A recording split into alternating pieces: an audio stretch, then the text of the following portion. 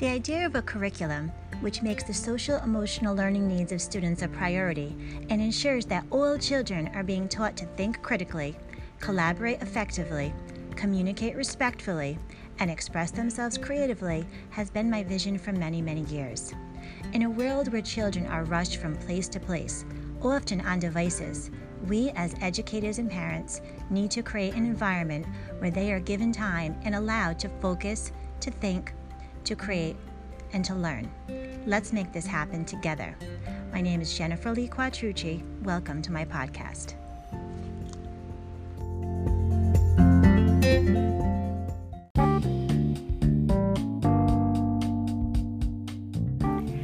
Let's talk about boredom.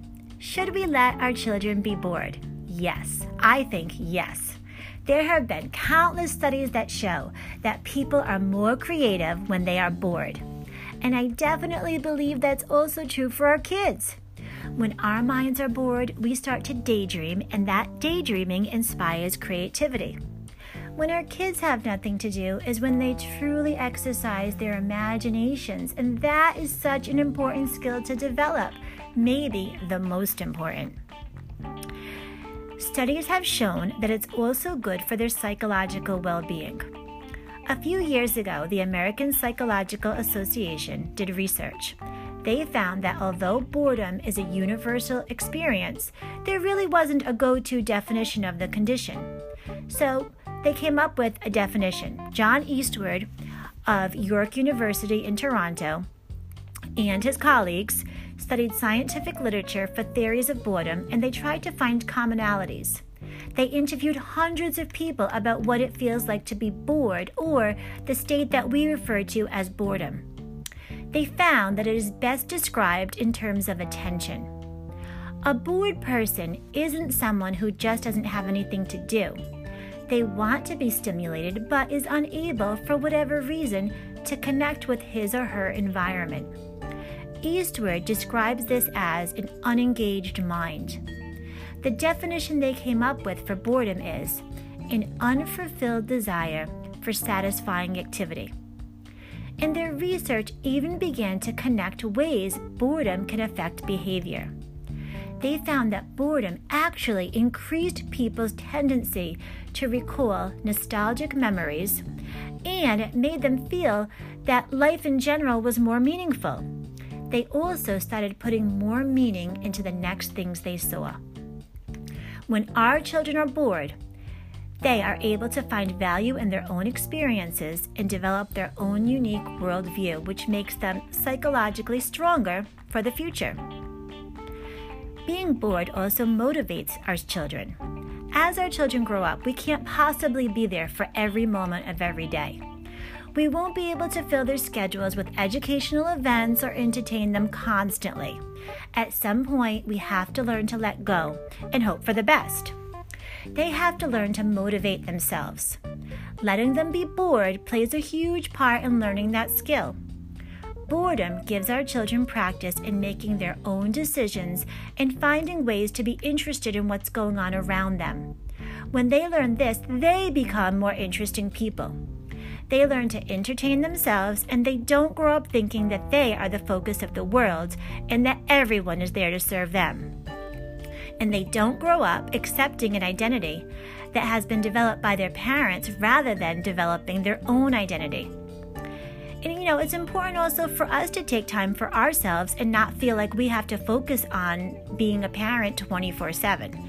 That can cause unnecessary anxiety, and the kids will pick up on it. So we can let our kids be bored and we can all be happier. And sometimes, I think the problem with boredom is when we think our kids come to us and say, "I'm bored," we think of it as something missing.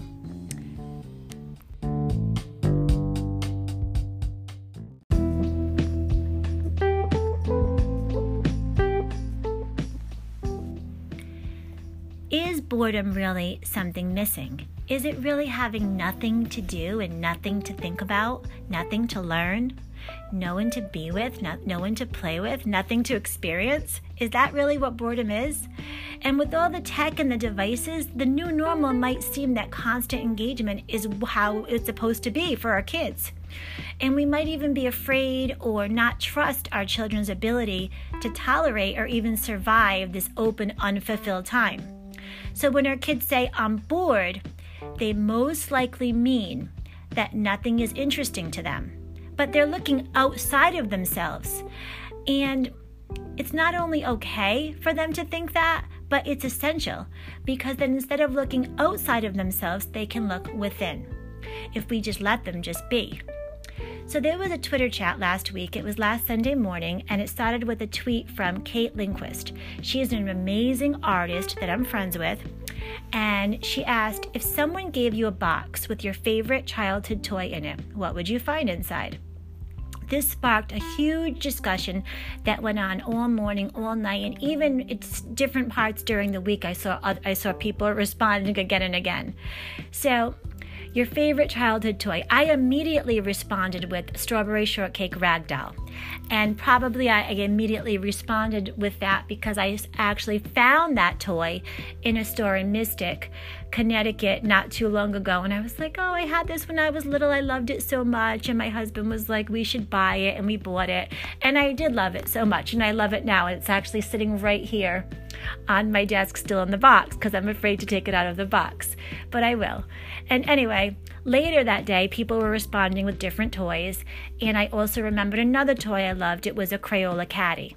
And it had crayons and markers and paint. And people were responding all different kind of things. But the one thing I kept thinking as the people were responding was that every toy was something so basic, so simple, but the memories, the fond memories, were so evident as the people were discussing them and showing pictures and going on about it. I mean, honestly, I think the Twitter chat is still going on now. A week later, someone just responded to something else today, another picture of a favorite toy. The toys that were chosen as favorite toys, they required imagination and interaction.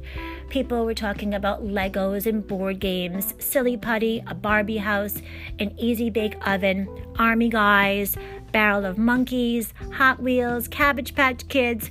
But what I think, it's not the actual items themselves, but the way we use them that made them our favorites. And I wonder how many of us were allowed as kids to be bored and to make our own decisions, and that was what led to us finding our favorite things to do and even inspired us to choose the careers that we did that relate to them. So also this morning I was speaking to a friend, a longtime friend of mine, Lisa Bianco, and she's a mom and she's a teacher. She has an amazing, creative, lovely daughter in the first grade. Her name is Angelina.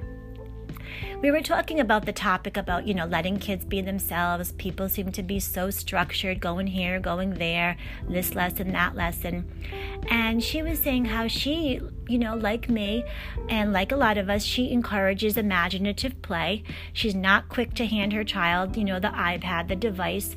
And she was saying how her Angelina writes books, builds elaborate structures with Legos, cooks huge gourmet meals with her play food.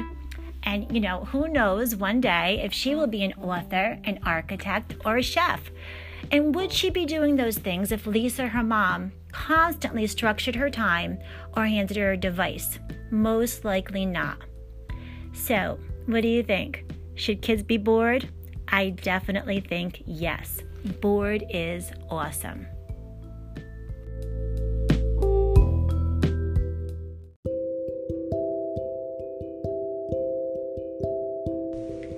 Thank you so much for listening. I hope you found it worthwhile. I love to connect, so feel free to contact me on Twitter, Jen Quattrucci, on my blog, Mommy Teacher Fashionista, on Instagram, anywhere. Even leave a voice message here if you'd like, if you're listening on the Anchor podcast. Thank you so much. I really appreciate your time.